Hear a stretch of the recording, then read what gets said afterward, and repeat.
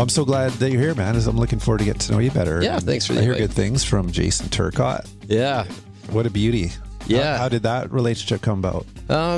Well, yeah, I've known Jason, so he's the president of our company now, and I've known him since we were about probably 6 or 7 years old. So we played hockey in North Van together, and if you grow up on North Van like I did, you just know everybody, right? So your paths just cross. He's good friends with some of my good friends, and 2 years ago, I realized as a company that we were going in a direction where we're going to get pretty big. Like I refer to our company, our development company, as like a startup company, that we have been acquiring land and going to get bigger and bigger. And so I knew that I needed somebody that had the right type of experience and more experience than I had as far as running the sales and running a development company, and somebody that would be adding to the team and making up for where I don't have the kind of right skills. So I actually thought there's probably like 3 people in the city that I figured that I think would be a really good fit for our company, and he was the number one guy that I first went after. Really? And fortunately, after a few months of talking, he said yes. Amazing. So it was a big hire. It was president of the company, and I at that time was the president of the company. My father's still involved with the business as well, and I knew it was it was going to be really important about that relationship piece and having my father be part of that discussion and decision on, okay, we're going to bring in like the captain of the team kind of thing. And if my dad wasn't on board with it, and if there was going to be a personality conflict, then it would be, it would fail from the beginning. Yeah. So I brought him into that discussion pretty early. It felt like a fit. I mean, you known him a long time. Yeah, I knew him a long time, and I knew that, like with his experience at Cressy, obviously he's had the knowledge, he's got the ability. He was also lived on the Northshore. We're both the same age. So that checked a bunch of the boxes. And trust was a key thing. I knew I could trust him. Yeah. It was definitely the right fit. But you never really know until somebody like starts on day one, right? Totally. Yeah, but good character there, which solves a lot of the problems. It does. Again, like with a family business and like the father-son dynamics. My father started the company with another business partner, and when I came into the company, I've been working for the company since I was like 13 years old. But I'm the second generation, right? And so there's all these stories about like what, fathers and sons that work well together or that it goes terribly, terribly wrong. And so it was key that this was going to be somebody that could like fit really well and understand that kind of like unique family dynamic. But sometimes he acts as like a mediator or moderator or something, to see the bigger picture and the emotions to the side. But I did say to him recently, like one of the things that I value the most actually about him joining the company is that how my relationship and my father's relationship has been since then. Oh, no way. It's, it's the strongest it's probably ever been since we worked together, just because we have that president of the company that is just such a good fit within our family. And you and your dad can agree on just blaming him completely for that's what we did. Everything that's going wrong at all times. It's not our fault anymore. It was him. Dad, don't you agree with me? Yeah, we agree. It's his fault. Yeah. You know what amazing experience you got with Norm Cressy and Scott Cressy. Yeah. That's so relevant. Yeah. Yeah, I know. I think like each company is different, and that Cressy is a massive, massive company, and has a huge portfolio of rental. So I think that's our goal as our company. I think we have maybe like 4 million square feet of rental in the pipeline that we're going to be developing over the next say 5 to 10 years, and so our goal is to become have a good significant cash flow company. And you look at the other family companies or other companies in British Columbia, when it's like the BD, they have that good stable income portfolio for like markets like now where you don't have to develop, you don't have to build because you've got good income portfolio. Same thing with Ani and Cressy, and so that's what we were kind of working towards. So if we had somebody that had already seen what we need to do as a company, that it was bring him on, right? Did I tell you that it was John Stovell who suggested that you come on the show? Oh, really? Yeah, he has this idea, and this is part of the series, the Sons of Anarchy, he calls it. And I'm curious about why he chose anarchy. And I know what he means by sons. He's interested in and he wants people to know more about this very exciting second generation of leadership and these big and growing development companies. And he named a few, exceptional sort of second generation leaders like yourself that ought to share with people kind of like what's the dynamic like, what's the difference? And this makes me curious about his choice of words for anarchy. Like, what was it like for your dad starting the company, and was it anarchy? Was anarchy reflect like the change probably in the leadership style? Because I think he's suggesting, and I believe it's probably true, it's very different the way your dad ran things to get things going, and where you're taking the company now and sort of this more modern world. Yeah, I mean, how we run things, like the day to day, actually, like what we produce or how we have systems in place is a little bit different. But I think like my dad and I have lunch almost once a week, and we were talking last Friday about this, kind of like venting a little bit about the industry. But our style and our core values have never changed, and they're exactly the same. Like we've always taken this approach. Okay, we want to treat people the way you'd want to be treated, and that sounds like such a cop out, but we've found this with like recently in the industry is that like people are, the people that we want to do business with are the type of people that we can like sit down, have that conversation. Something happens and you didn't expect it to happen. So that's something that I learned from him. We've always felt that way, whether it's staff or like people who we're building for or development partners we have. The best relationships have been those where our partners have treated us the way that we'd want to be treated. So that core value has never changed. But my dad started the company in 1987, and we were a construction company. He came from a big general contractor where I can see the Canada Harbour Place from here. That's why we moved to BC. He was one of the lead guys in Canada Harbour Place, but he wanted to start up his own company and be like in control of his own future. And so it was kind of just decide, okay, I'm going to be a contractor and start off small and start building for. Some of the clients that they had at that time. The first project they did was an addition to the Burnaby North canopy. Like it was the Burnaby North High School canopy. It was such a small project, but then it kind of like built and built and built from there. As far as like the difference between how we run it today versus the beginning, I think that the construction world has changed. It's far more technical. We're not building anything any faster, and there's way more people that are involved.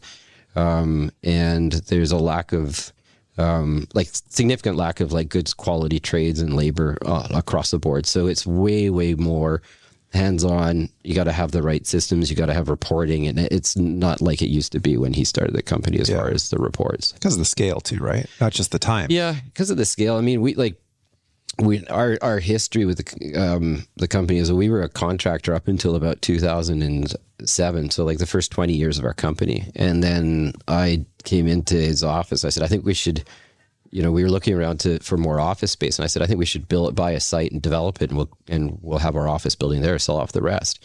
So that was like the start of us thinking about becoming a developer.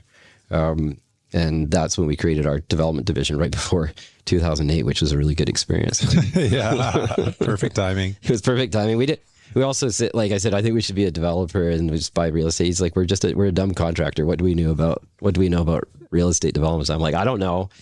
When I was 27, I'm like, but I'm going to go find out. Yeah. So then I ended up calling as many like CEOs or presidents of companies to say, if you were to start a development company today, what would you do? Like, what lesson could you teach me? Good idea. And it was surprising how many people would give me the opportunity to sit down and ask them these questions. Every major CEO, president of any development company in the city, did that. Wow. And I would always say, I just met with Warren McAllister and he told me that I got to speak to you. So I'd always use the previous person as a bit of an in to get another coffee or lunch. But the best advice I got that's most applicable was by a guy that started at Mosaic Homes, Ron McCarthy. And he said, just be the best at one thing. Figure out what that is, be the best at one thing. Yeah. So that's the Polygon mindset.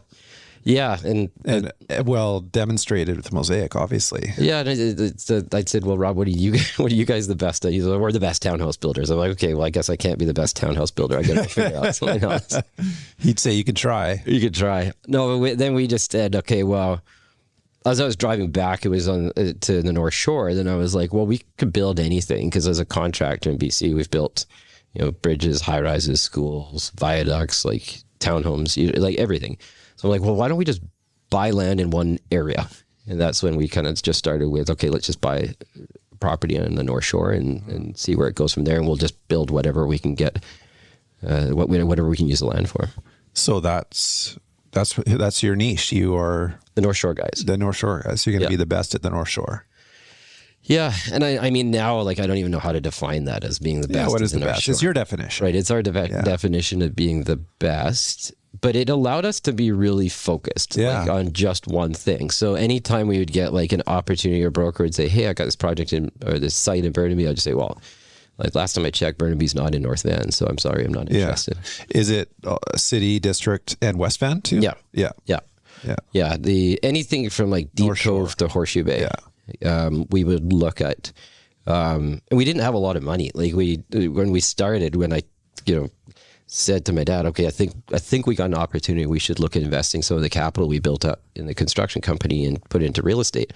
As a contractor, especially when you're doing fixed price contracts, you need to have like bonding. And when we were doing the scale that we were doing at the time, is that you kept all your money in the company.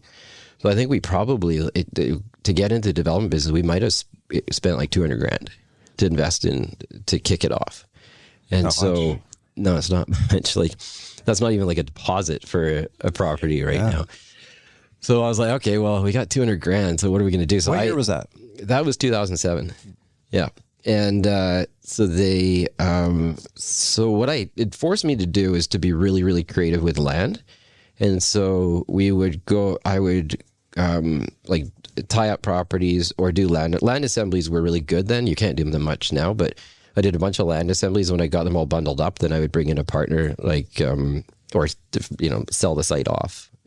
So that would slowly build up more and more capital. And then we got more creative. Like we did a big land exchange with the city of North Van. We built them a new operations center. They gave us their site for 300,000 square feet of residential, and we sold that site to Adira. And then we did a really tough land assembly that on the waterfront in North Vancouver of industrial land. We assembled 12 or 15 properties and traded that with Port Metro Vancouver, which was probably the largest land exchange that we're aware of. We traded it for about 39 acres of land that the port owns. Wow. So we just had to get creative, and that's really creative. Otherwise, like, we just didn't have the money. Like we probably wouldn't be as good as we are now if we simply had $100 million that, great, we're going to start a development company. We were forced to be like really, really, really smart on how do we get real estate opportunities. Interesting. And we never, I think we've bought 2 sites that were listed on the market. Everything else we did a sole source negotiation. Sounds like you got the land acquisition part of the thing and your relationships with those brokers and stuff pretty dialed. Yeah. Maybe if I was to go back and give advice to all those CEOs and presidents that I was talking to, I would say, I'm surprised that the owners of companies aren't the land acquisition guys. So that's my main job, which is why, it's good to have, Jason Turcotte as the president of the company, is that it allows me to be a little bit more focused on what I'm good at and what I'm not good at. And I think structuring those creative land opportunities is that's my strength. Yeah. But, I would call up a broker and I would say, okay, I want to go after this apartment building. If we get it, we'll write an unsolicited offer and I'll pay a commission. So he knew that he had a commission deal lined up right there. Or if there was a broker that was about to get a listing, they would call us up, say, hey, we got the site, thinking about listing it, if you're interested. And then I would write an offer and have the deposit posted like that day. And in comparison, if you have an acquisitions division, there's somebody that's reviewing it, analyzing it, figuring out every reason why you shouldn't do it, or giving that report to a VP who's then going to go to the president and say, I think we should write an offer. Well, that could have taken a week. By that time, I already got the site under contract. Yeah. Speed.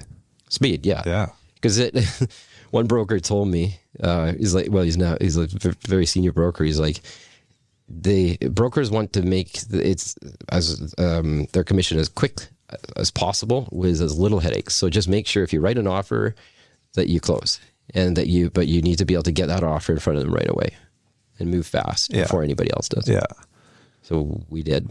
What a great key to success. I mean, it is surprising that more president principals of major development companies don't focus on that. Yeah. I had a developer sitting on that table right there last week reminding me, that the most of the money in development comes with the land acquisition. Mm-hmm. It's not actually the exit or the sale. Yeah. It's on the buy, right piece of dirt, structured the right way.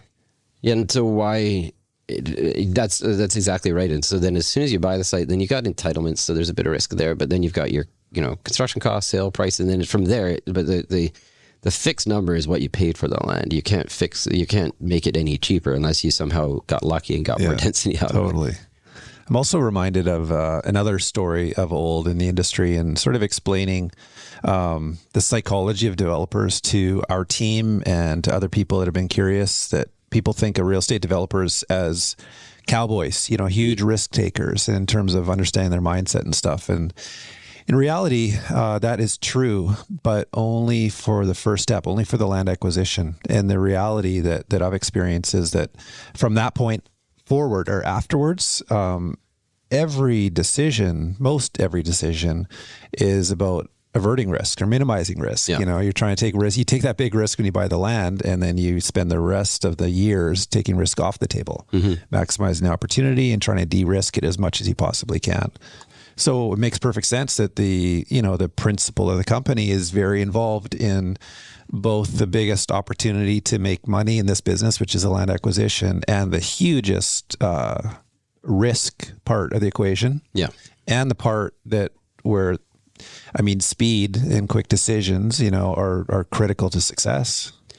Yeah. And I think it's, if it is the owner's ultimate decision that they, for me, I wanted to be involved with all the thought process, because then it just gave me the confidence that, okay, we're making the right decision, that we're going to be able to buy this property and have, get an apartment building approved on there. And then I look at the revenues a lot. I think I probably read some of these, some of the sites that report some of the revenues and the current stats more than anybody else, because I just wanted to know more about this market, so that when that broker called me up and said, hey, I've got a site on Lonsdale we're thinking of listing it at $250 a square foot. And I would say, okay, well, what do you build? What is it? And if it's a, 6-story wood frame, then I'd be like, okay, I can, probably in about 5 minutes, I could say what my price would be. Because I would know, right now it's probably trending. You could sell a 6-story wood frame, condo for $1,200 a square foot. It's going to cost you $430 a square foot to build it. So you're probably looking at a land prices somewhere north of 200. I could probably make $240 to $250 a square foot work. And so that if we do that quick, then that's what they want. They want that too. Oh, totally. Another benefit of specialization geographically, right? Exactly. Because you can't do that possibly for every market. No. And you become a known entity. You become the first call, not of one particular agent, but of all the top agents in that market, they're active. Mm-hmm. They want to get a deal done. Well, and then if they have to report to their client, of who they've gone out to, and if our name's not on the list, then they're going to say, well, why? Because we know Darwin's bought, a site on Lonsdale. Well, we got to present that opportunity to them at least. So it's been, we were very creative. The number of apartment buildings we've bought that we've known somebody that's been a family member, or we kind of solved their problems for why they weren't selling, or we just give them an offer and they say we're not ready, and then in 3 or 4 years time, all of a sudden they call us and say we're ready. Is that's been a really key important part to the success of our company, has been on that acquisition on the land side. Yeah. And staying one market. Cool. Yeah. Makes perfect sense. I can see it, clear as day. You're thinking when you were 27, your approach with the other, leaders of development companies, choosing your niche, not with a product type like Rob McCarthy's story that he shared, but instead with geography, especially as the dynamic and the relationships with the cities have become so important. Yeah. You have fewer of those to manage, fewer in which you can invest more. Yeah. To which you're more of a known entity. That's smart. Yeah. At one point in the district of North Van, we had about 3.5 million square feet in the zoning application stage. And so if you speak to the planning department or speak to some council members before a project goes towards a public hearing, for example, is that you can have a conversation with them about a few of the different sites. But I think that, like, actually, given that scale, that has probably hurt us a little bit for relationships such as the district of North Van, where a few of the past council members have said to me, like, you're doing so much in one neighborhood, and why do you have to do so much? I said, well, if it wasn't me, it would be it's 3 or 4 developers that would do all these projects. But I think that some of the council members got pressure that we were kind of like trying to do too much in that municipality. Yeah, do they worry that optically it might look like you've got some sort of special situation with the city or the district? Well, I think it's like, so the district of North Van, which is a little bit, they don't, for years they've been trying to like reduce the amount of growth that's happening in the municipality. So if they have one developer that's coming forward with so much repeatedly, they're just kind of saying, kind of feeling like, stop trying to densify and change the community. And it's like, it's an annoyance for them, I think, that we kept showing up. And I said, well, like, isn't it good that I live in Deep Cove? Like, my company's head office is in the district of North Van. We've built, 25 projects in the district of North Van. Like, then you have somebody that's local that's actually like, of anybody, I've got to be so accountable for what we end up building. Yeah. Because I got to live in this community. So like having somebody that's that accountable is I see that as a positive, right? Yeah. Did they? No. No. Why not? What's the rationale? I think, like, I get people that ask us saying, what's the,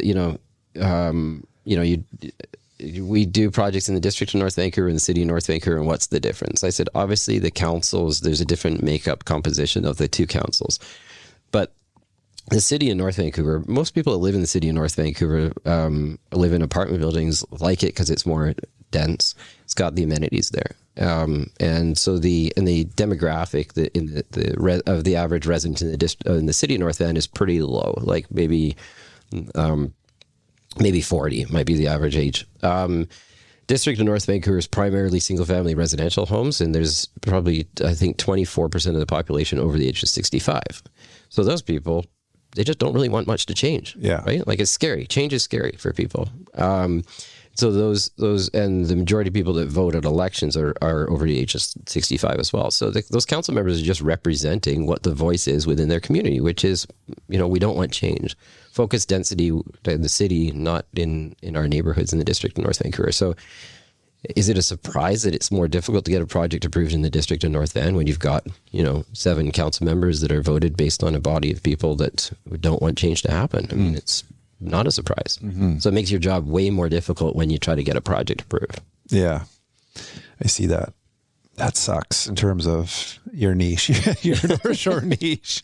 And it just makes me wonder if there's the point where, cannibalization is a thing, in business where you get, optically or whatever, or in reality, a little bit big and you start cannibalizing yourself. Yeah. You go to all this work to be Northshore and develop the relationships that make you successful there. And at a certain point, you're too successful, and they, like you said, get sick of you.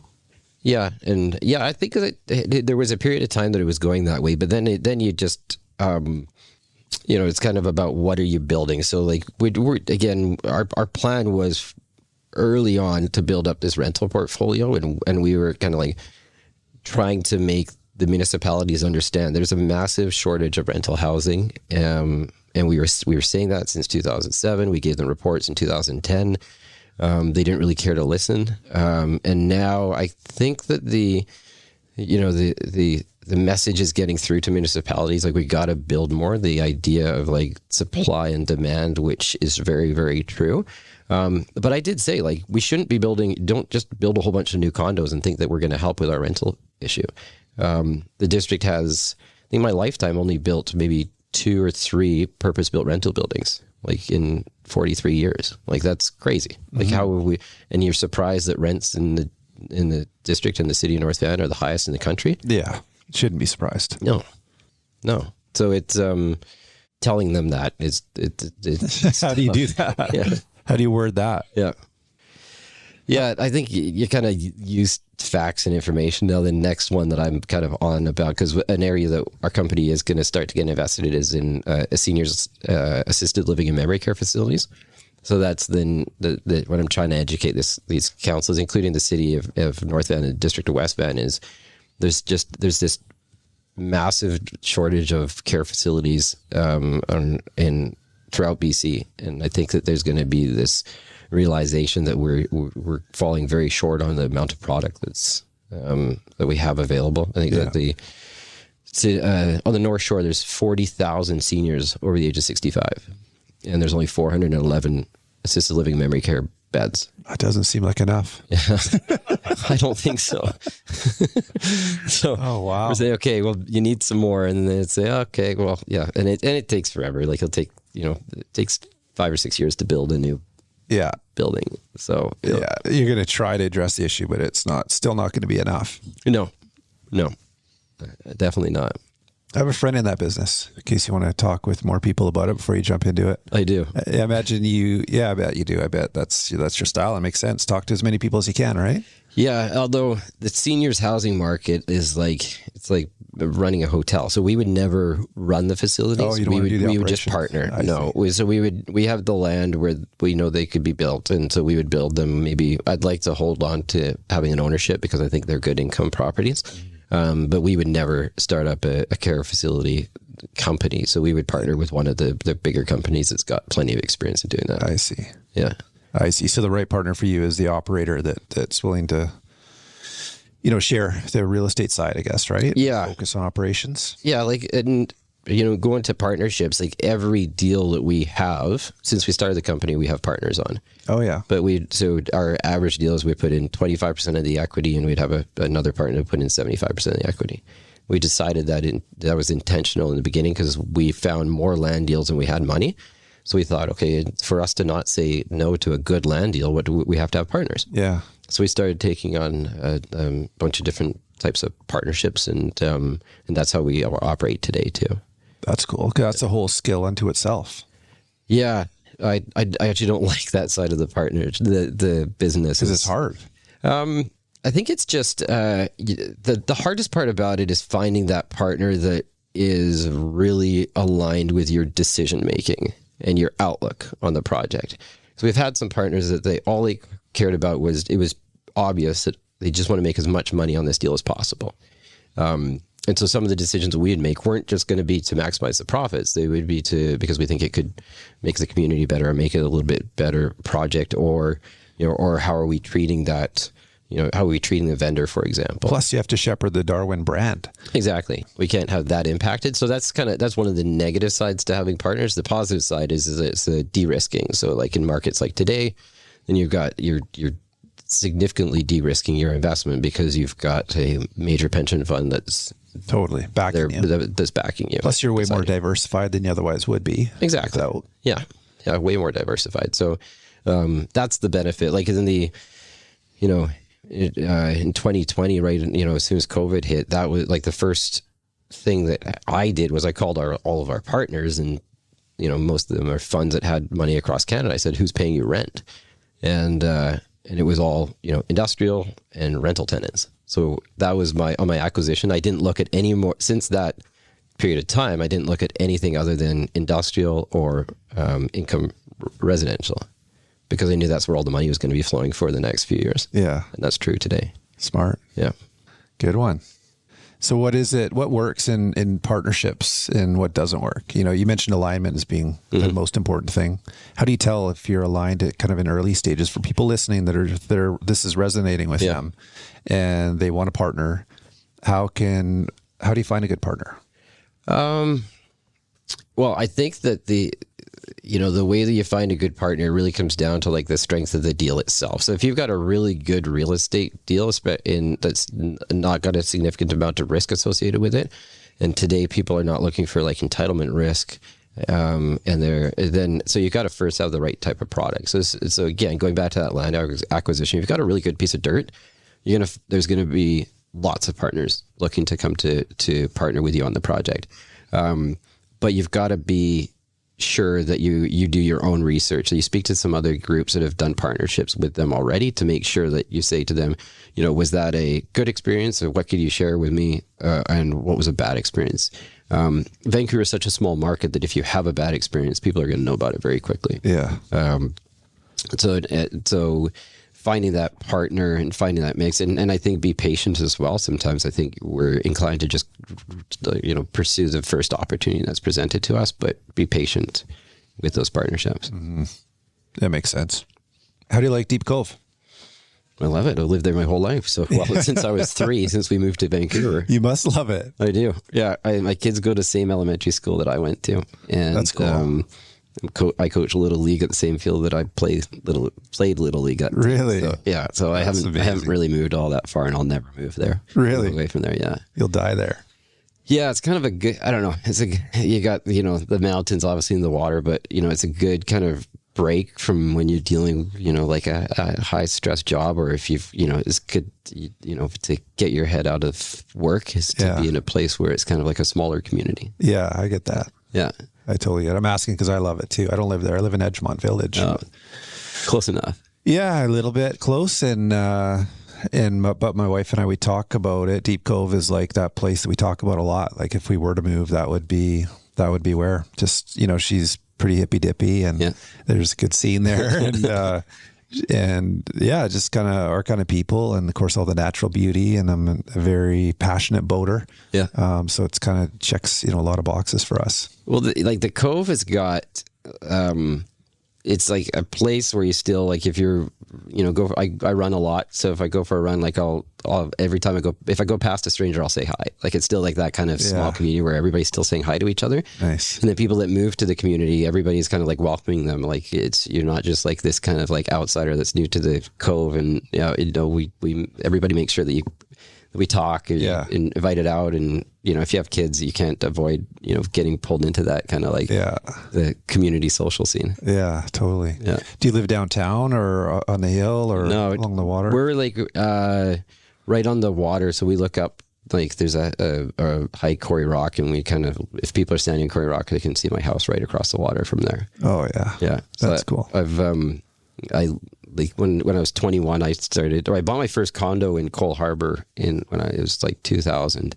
And my goal was to just like flip condos my goal was one day to have a house on the water. So I just kept buying, building, and flipping. Yeah.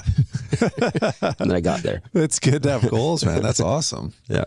When did you buy that? Well, the condo I bought the condo in 2000, and I bought it for $140,000, like right in Cole Harbor. Amazing. Yeah. And that tells me what it was. I know. It was like right behind we built the Cole Harbor Community Center. Yeah. And I was actually working on it. I was like a laborer on the site, and I was jackhammering and like all the piles before we built the community center. I'm looking up at these like 2 towers that look the same as each other. And I'm like, well, that's pretty cool. So I started to like look into it, and I saved up money, and like my paycheck from the Cole Harbor Community Center, and it was enough to put down the deposit and to buy the place for $148,000, and I sold it a year later for $230,000. Yeah. I'm like, wow, I kind of like this real estate. Tax free too.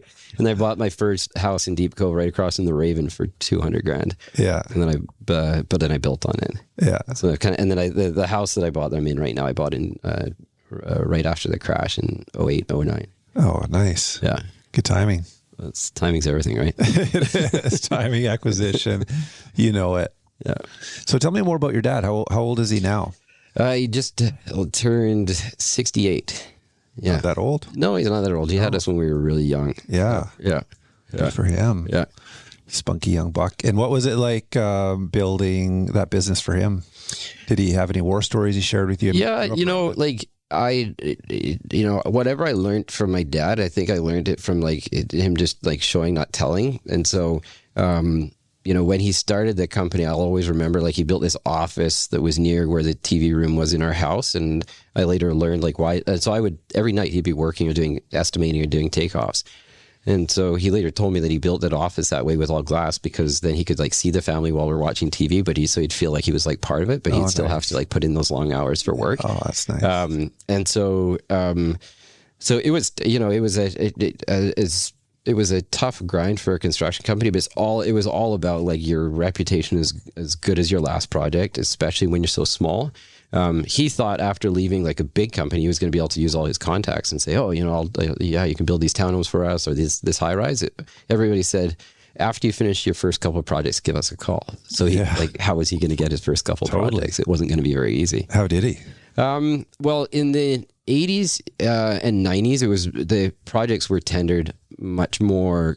That's how you could get the projects, right? So they would set a closing date for a project, and you could bid on in addition to a school. Anybody could bid, and the low price got it. They would literally open up the tenders at 12 o'clock on Friday, and whoever was the low number, you got the project. So it was quite. Even though it was a lot of work to put in that estimate, usually takes about 2 weeks to put in a bid. That's how they were able to get the work, was just through like tendering a lot of public. And it sounds fair. It was a fair way to do it. Yeah. I don't think you could do it now because of the way the industry has changed, but and that's how I kind of started off in the office, was in the estimating side. But it was quite stressful. Like you'd be bidding on an apartment building where it could be maybe 12 million at that time to build, and you go into this room and there's 10 other GCs and they start reading them out. And the first one, that you put a bid on, if a person reads it, says 14 million, and your bid's 12. You think, oh shit, I just lost $2 million bucks. Yeah. And then all of a sudden they kind of read out, you find out you get it, and you're not far off. But that's how you could get a lot of the contracting work in the 80s and 90s, and then 2000 that changed. Yeah. Changed to what?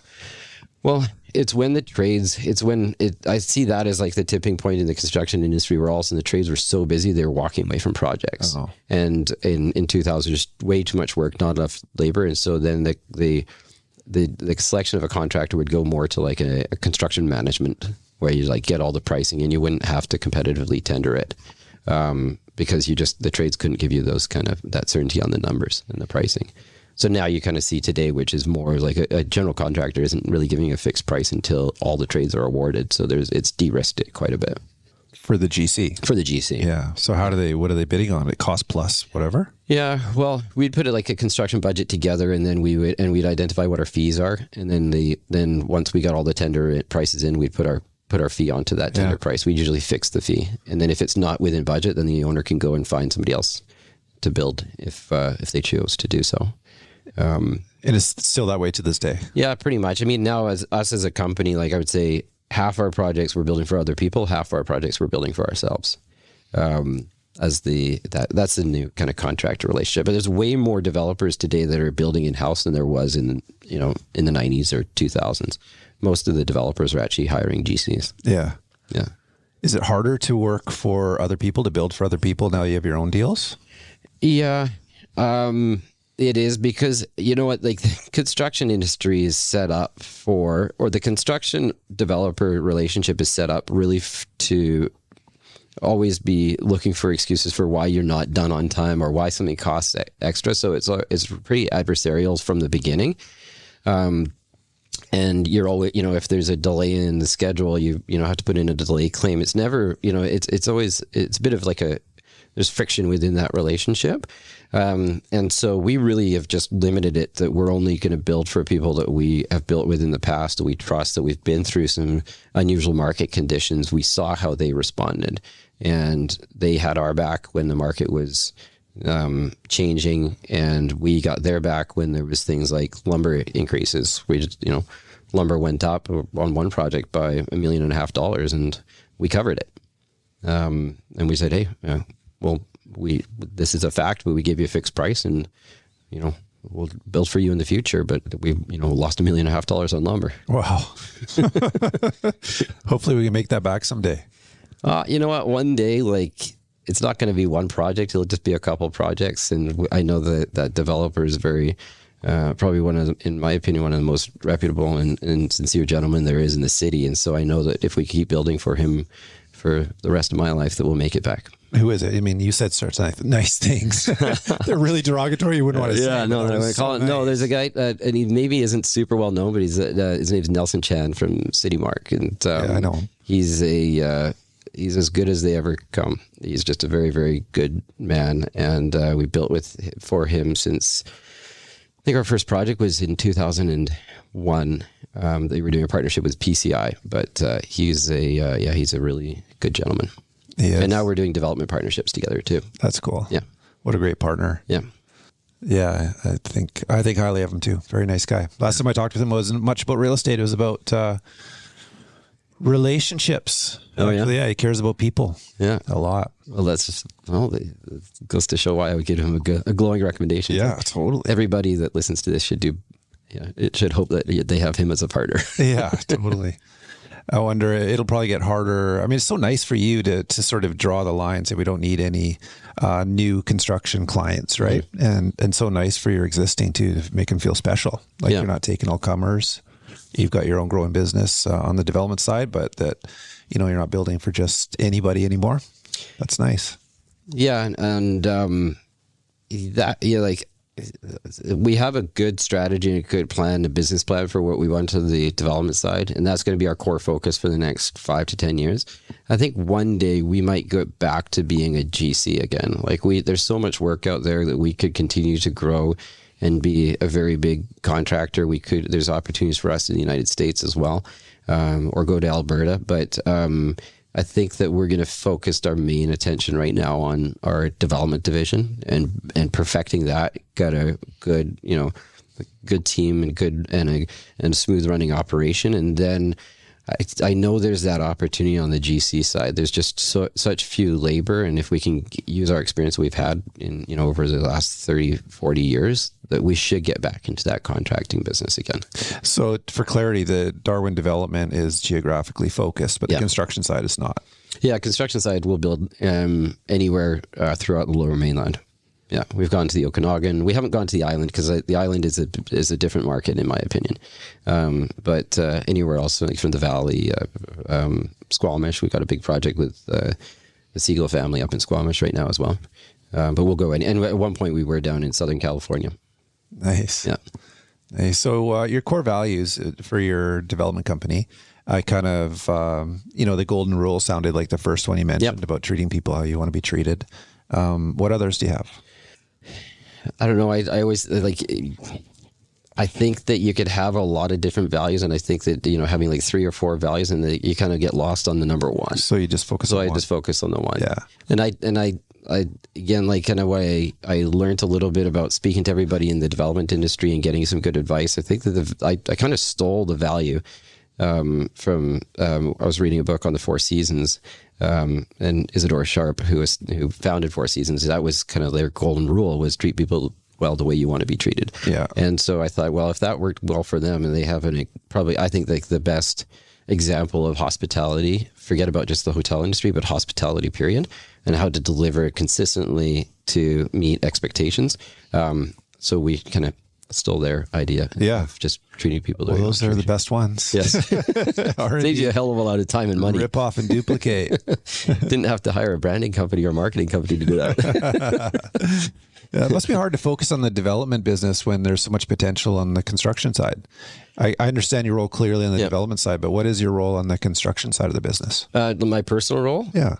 Now I would say I'm going to be starting to be more involved in the overall like business direction of the construction company, because for 2 years, like understand, we just had a president join our company that is running the development division, and that you can't just have somebody step in and all of a sudden you walk away and say, great, everything's going to be running smoothly.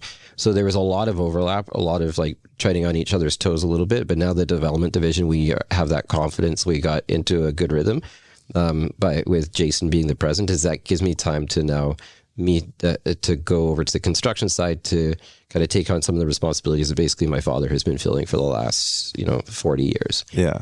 So Jason and I were primarily focused on the development, and then my father was running the construction side. Yeah. So that's going to free my time up a little bit to say, okay, where do we want to go as a construction company? Yeah, that's cool. Yeah. Yeah, that's cool. It's so nice for you to have that expertise, because in development, I mean, I'm assuming you're building all your own stuff. Yeah. But on the development side, the biggest cost part of the equation, biggest part of the cost equation is construction costs. Exactly. You have that part nailed. Yeah. And so many times in these offices, we we feel the developers who don't have it as nailed as you do, and they most are hiring companies to do construction. Costs are rising, and it always lands on our laps in terms of getting the revenue required to have the project make sense at the end of the day. Well, you guys have the most pressure to say the only way for us to fix anything is to charge more money. Right. And on the revenue side, so then you're leaning on your sales and marketing team to say, like, can we legitimately get more money than anybody else has got into this market to justify this construction cost? Or today, like, I think the interest carrying cost is going to be a big number. I think you're going to see a lot of residential rental projects not proceed because there's such an impact on the pro forma just from the interest carrying cost. Yeah. But that construction side helps us. We also never have to build anything. So in 2008, we decided to focus, and because we can build anything, then what we do is if we're just a condo builder or a townhouse builder, then if people aren't selling townhomes or selling condos, well, then our volume is going to, be reduced significantly. So in 2008, we decided to go after a lot of the work that the public funded work. So when there's a downturn in the market, we see that the government starts to inject money into like infrastructure or to housing. And so they injected a lot of money into housing, especially in the downtown east side. So we did about 15 projects, 15 SRO renovations and new builds from about 2008 to like 2000 and maybe 11. And that was keeping our crews really busy while other people weren't really building anything at that time. That's great. Yeah. So you can kind of switch and diversify. Yeah. Yeah. Now that you've, got the development thing figured out, if someone approached you, a new developer starting, from basically scratch, and asked you, knowing what you know now about starting a development company, what advice would you give that person? I mean, I think that I like to, if I'm giving advice to somebody, I always go to like, okay, well, what do you want personally?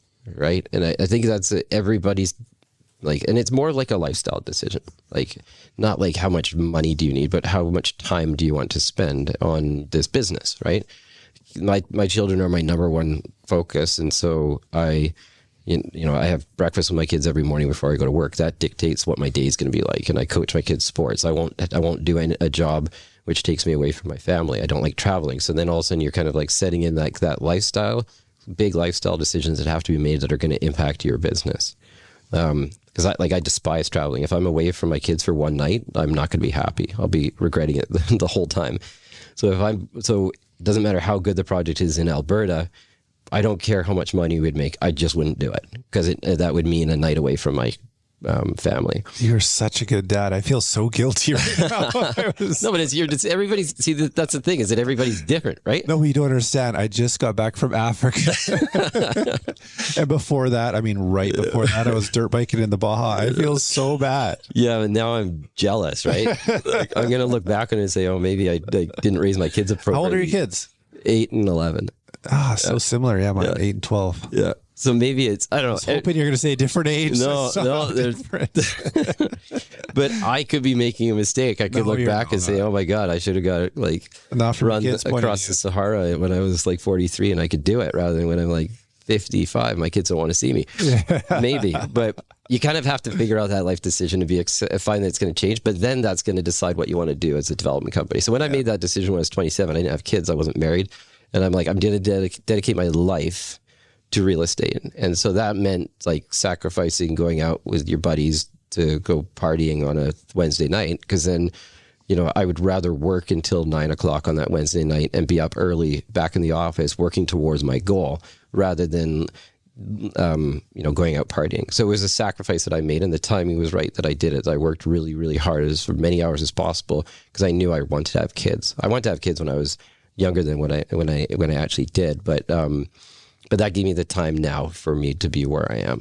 So if I was to give an advice to somebody else, then that's what I asked them because some people have asked me that, like, what would you do? You start up Darwin, what would you do? I would say, figure out what you want to do, like your hours and your commitment. Like how committed are you? If you want to just, work a couple hours and have not a lot of stress, well then, buy single family homes, renovate them, flip them. You'll make a really good living at it. And it's not that much, that's not a ton of stress. if you want to get stressful, you're going to scale stress because then you put money down, right? Yeah. And people and scale and having 200 employees in my office, that would cause me stress.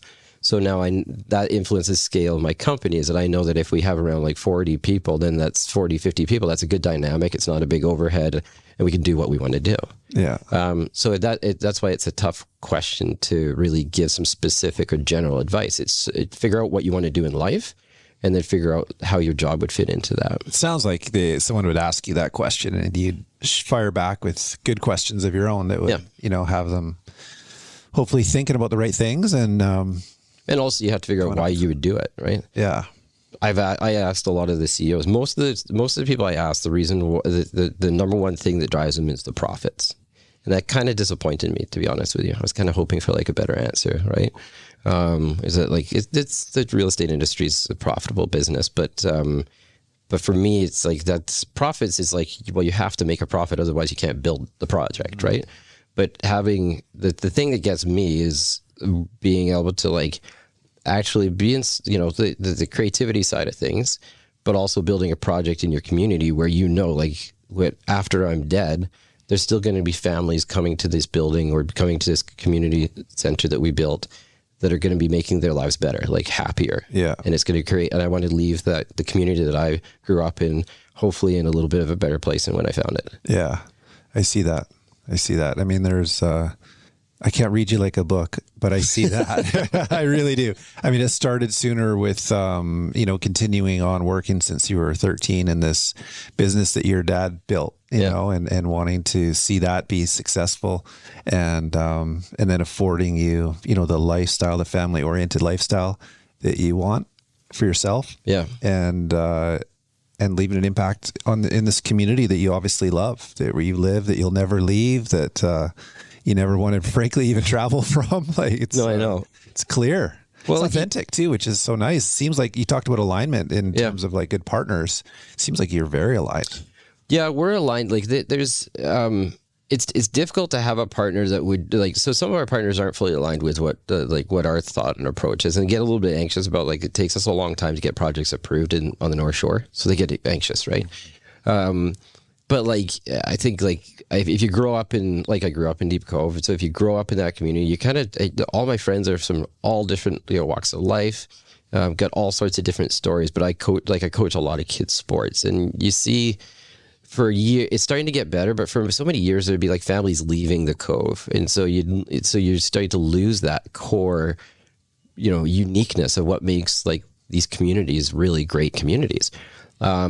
And they're leaving because the people that I went to high school with, they couldn't afford to buy a house, right? And there was you're either in a house or you're not. Like there wasn't very many other options for you to live.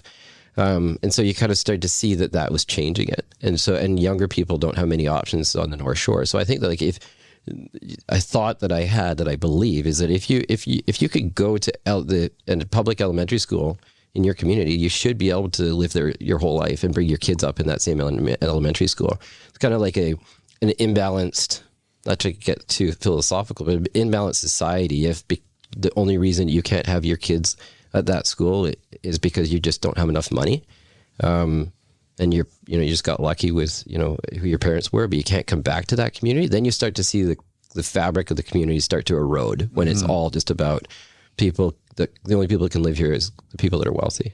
I agree with the fabric idea of the community, how important that is.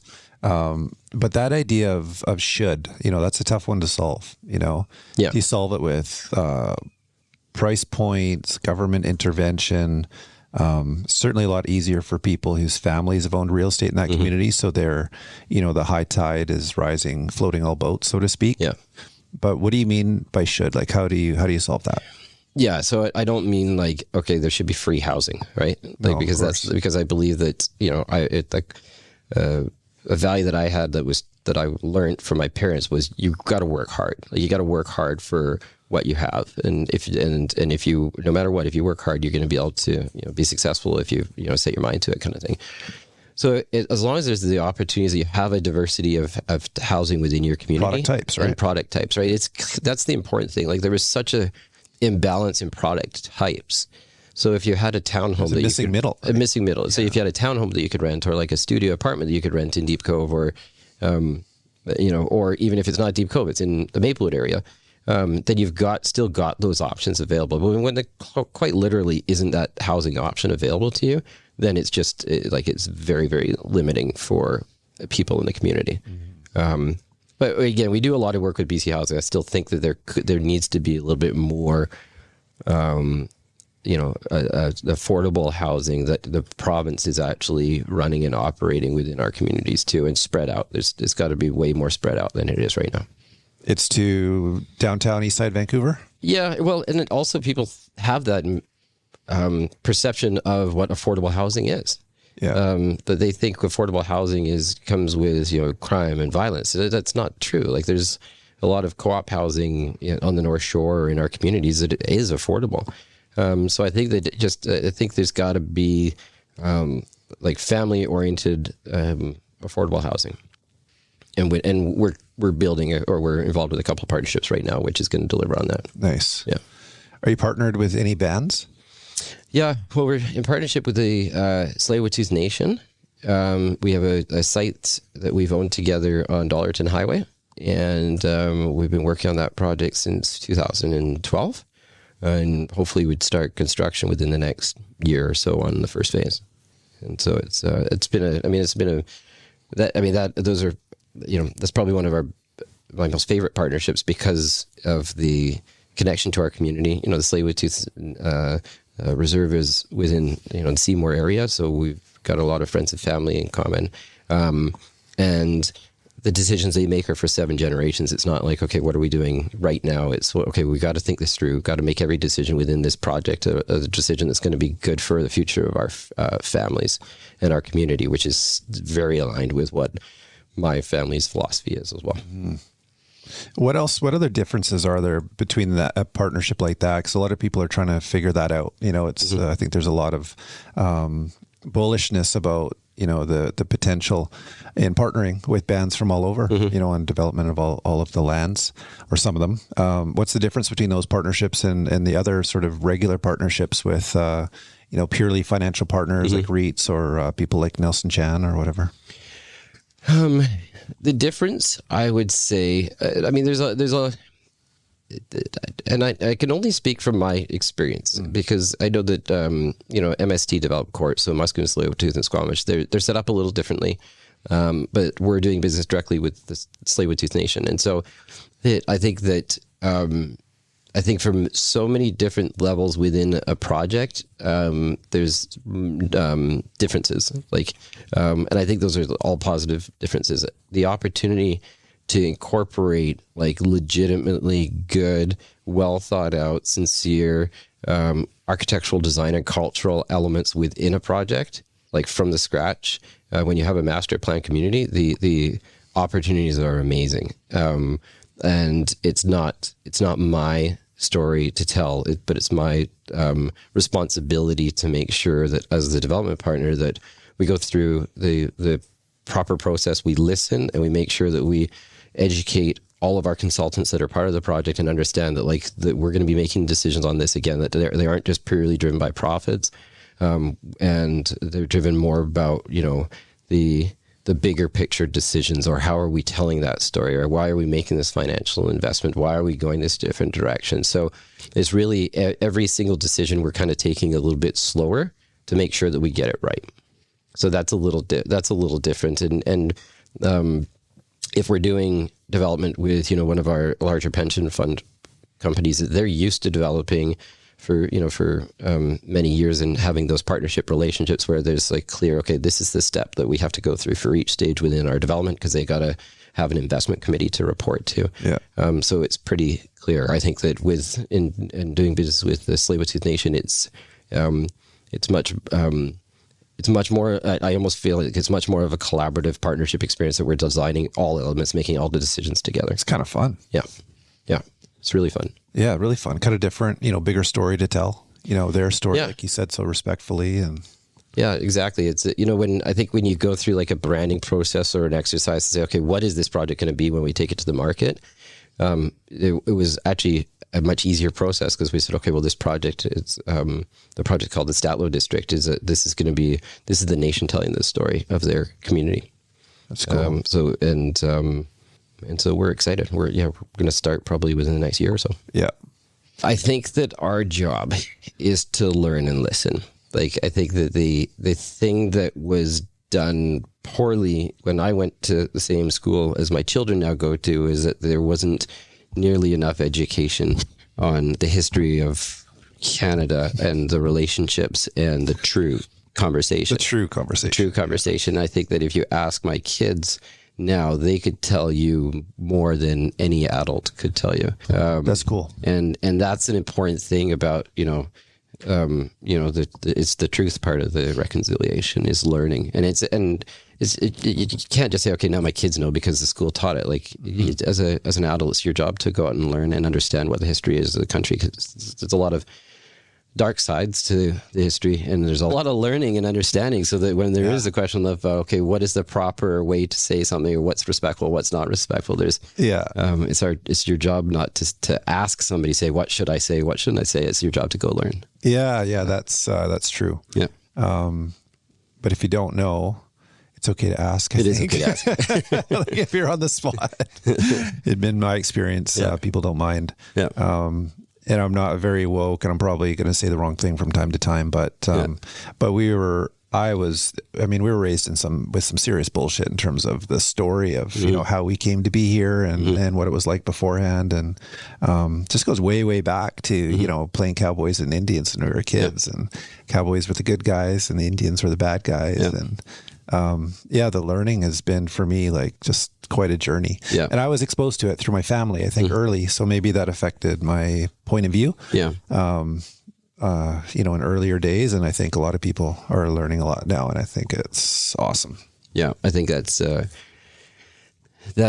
it's an important step to take, in my opinion. And so we're saying to like a lot of my friends that I have, or even like it's less as much as my friends that are this kind of like my age in their 40s. It's more about like the older demographic, the older generation that had some opinions, some strong opinions, and it just was because they were uneducated. Totally. Yeah. Just ignorance. Yeah, I agree. I'll say ignorant. You just say uneducated. You're more polite. You're so nice. You don't even swear. You're a better dad. You just feel terrible. Well, you can bring up some other stuff. Maybe I won't be nice. I'll get you going. Well, tell me about being a dad. You're obviously very passionate about it. Mm-hmm. Any thoughts on, I've heard what you had to say about, what I love about, what's said about kids, and they spell love Time. I think that resonates with you for sure. You're eating breakfast with them every day and coaching Little League. You're happy for what they're learning in school, and not all parents are, especially the generally speaking, the woke thing is getting pretty wild. Yep. But at least with regards to, our Indigenous people and whatnot, you're very happy about it. What else have you figured out about parenting? You seem like an expert. Oh no, I'm not a couple things. No. I'm pretty honest with my kids, actually. Like, if they ask me some stuff, sometimes I find myself like being too honest and telling them too much details. I always tell them about the things that I did when I was younger, that if I could do it all over again, I would. And the decisions I made, I don't, my son said to me, he's like, what's your biggest regret? Actually, now he could answer that. So my biggest regret is I said to him, I didn't try hard enough in school. And so I had never graduated. And high school? Yeah. And so he said, yeah, I failed a course called Career and Personal Planning. They gave Seems ironic. I know, it is ironic. And so they gave you like 4 hours to go job shadow, and so I went golfing. And so then I did a report on being a professional golfer, and then my instructor rejected that. And I said, well, I want to golf, so I went golfing. So I was kind of like a bit too like cocky, or like, and so I didn't pass it, not thinking that was going to affect my graduation, but it did. So I didn't graduate because I failed that course. So I say to my boys, I'm like, biggest regret. They're like, okay, you didn't graduate, because I wanted to go to university. I wanted to experience going away to university. And I said that by me not graduating, I closed that door. And so you want to keep as many doors open in life as possible. And that's one that I wish I didn't close. Yeah. That's so honest. I love it. And now I'm happy the direction it went, because I knew since I was like 13 that I was going to be in construction, but I wouldn't have mind going away to university and having a little fun. It was so fun. I loved it. I got to tell my kids, I'm just like, don't tell my wife or my kids it was the best years of my life. I know. Well, it was right up there. I also got this book out, and the first thing I flipped to, because it ranks all the U.S. universities, I want to go to the U.S. And it was the number one party school. It was ASU. So I'm like, I want to go to ASU because it's the best party school. I think it still is. But it was my own stupidity that I didn't go there. Yeah. My mistake. So I say to my kids, like, you will make mistakes. Try to make sure they're just little ones, that they're not big ones that are going to have an impact on the options you have in your life.